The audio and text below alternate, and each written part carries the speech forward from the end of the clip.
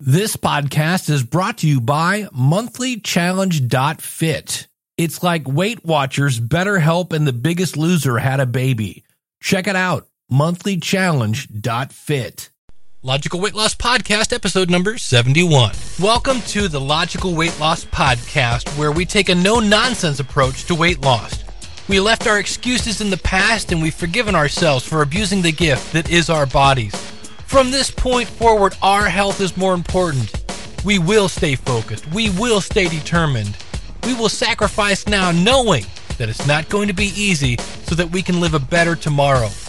We understand that weight loss is a marathon, not a sprint. It's about making lifestyle changes, and that the only person who can stop you is you. You know where you are now, and you know where you want to be. The new you begins today. Let's go. I just wanna be thin. I don't deny it thin. I wanna try it thin, but I can't buy it. Guess I'll have to diet thin. Won't tell you lies thin. I want smaller thighs thin, but I realize I guess I'll have to exercise.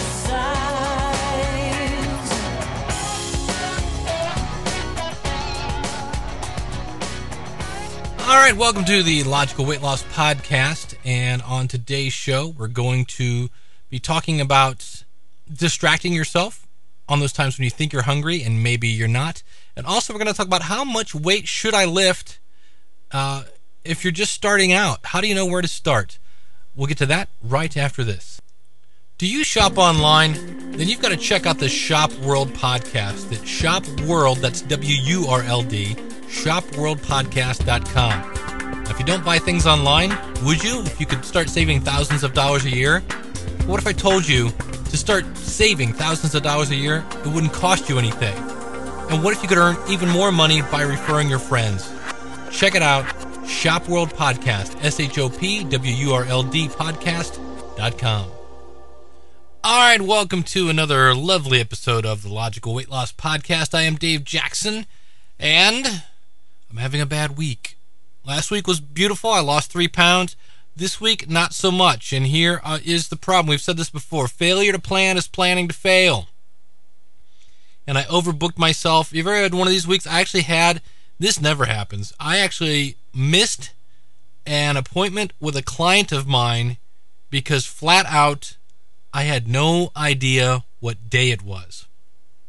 Now, luckily, this person was very understanding, and I thought it was Wednesday, and the meeting was Thursday, blah, blah, and it was really Tuesday, one of those things, because I've just overbooked myself. And when you do this, and you're that stressed out, we talked about this in a few episodes, that stress just does nasty things for you, and I'm finding myself almost completely back in the habit of, I do all my work downstairs, and when I go upstairs, I let the dog out, and of course I'm drinking all this water. When I go upstairs to go to the bathroom, I have to pass by the fridge. And, you know, when you're tired, when you're stressed, it's really hard to pass up the fridge. And so, you've got to find something else to do when you're bored. In some cases, you're just bored, you know, or you want to do something different. You want to take a break from whatever you're doing. And so what I've done is I have dug out my guitar, because this is what I do now on break. When I need a break, I just fire up the guitar. Because, number one, I'm focusing on my playing.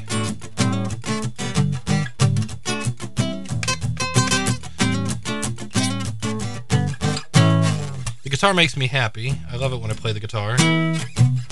Don't know why I haven't been playing it as much as I used to. But I busted out the guitar.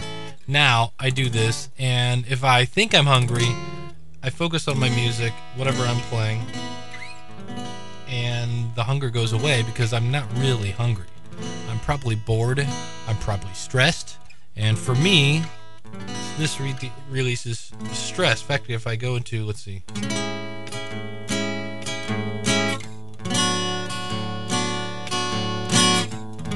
Getting us some relaxing music. See if I remember how this goes. It's been a while.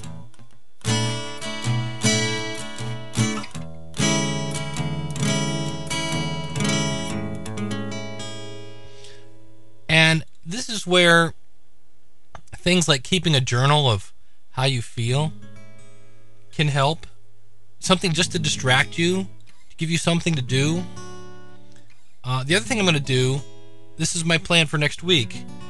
If I feel myself wanting to go to the fridge, number one, you can put your before picture on the fridge. And I've got my Fit deck. And if I'm bored, I'm just going to pull out a card and do it. Now, what will that do? Well, number one, it's going to put me, it's doing something that's going to help me lose weight, as opposed to something that's not. And it's doing something to, build more muscle, burn more calories. And when I do that, I'm going to feel good about myself, the fact that I am doing something to make myself more fit, and I'm less likely then to sabotage myself by eating more stuff. Now, the big thing I've noticed this week is I've gone from eating every 3 to 4 hours to grazing. And that's a slippery slope where you go from, hey, I'll eat every 3 hours, and you're surprised that, wow, it's been 3 hours, I guess I'll have a banana. I guess I'll have an orange. And then you find yourself every hour and a half, even if you're eating healthy stuff. If you eat stuff so often, yes, you're never going to be hungry, but you get to the end of the day and you're like, wow, I had, 2,100 calories. That's not good. That's not what I'm looking for. So you have to be careful with this eating smaller meals frequently, because frequently, again, is usually every 3 to 4 hours, not every 90 minutes. And I found myself going from eating frequently to basically grazing, just eating a little here, eating a little there. And so find something to do that will make you feel better. That might be writing a journal. That might be playing the guitar. That might be reading a book. But something to distract yourself, and do it for like 10 minutes. And I think you'll find that the hunger that you thought you had was really a false alarm. All right, the next one. How much do I lift? What size dumbbell should I be using? 5 pound, 10 pound? What's a rule of thumb for how much to start with, and when do you move up, and so on? This is from a Jillian Michaels website. She says, for weight loss, research has found that lifting 60 and 80% of your 1 rep max, that is the heaviest amount of weight you can lift for 1 repetition of an exercise. So 60 to 80% of that is the best way to stimulate muscle growth, which is what helps you lose fat. The problem is that most of us don't think about how much weight we need, or go to the trouble of figuring out our 1 rep max for every exercise we do.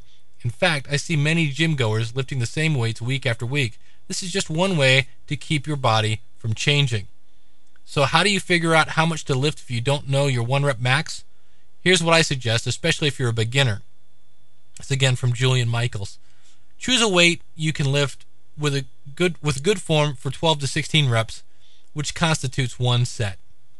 You don't need to go into complete muscle failure, but make sure you're challenging your body. Begin with 1 set of each exercise, slowly working your way to 2 to 3 sets, adding a set each week. When you've added sets and have a solid foundation after, say, 6 to 8 weeks, add enough weight so that you can only do 8 to 12 reps. Continue to progress by adding a rep each week until you reach the max reps, no more than 16. Then increase your weight again and drop your weights back to 8 to 12. So you can see where she's saying doing 12 to 16, you raise the weight, go down to 8 to 12 reps, etc., etc. She says the important thing here to remember is when it comes to strength training is that you must give your muscles more weight than they can handle. That's how muscles grow. The challenges of lifting weights is that it's just as much a mental game as a physical one. If you haven't pushed your body to its limits in a while, the act of lifting weights alone can be all you can handle. If you're consistent with a basic program and build a solid foundation of strength, you'll be ready for the next step, increasing the amount of weight to push your muscles to their limits. You'll be amazed at how this changes your body. Now, even if you've never lifted a weight in your life, it's never too late to get started. You might even surprise yourself. First of all, stop thinking of terms of dumbbells and barbells at the gym. Did you haul a toddler on your hip for 3 years? Did you refill the paper in the copier at work? Do you regularly carry bags of groceries up flights of stairs? All these things require some muscle. You wouldn't be able to do these activities if you had none.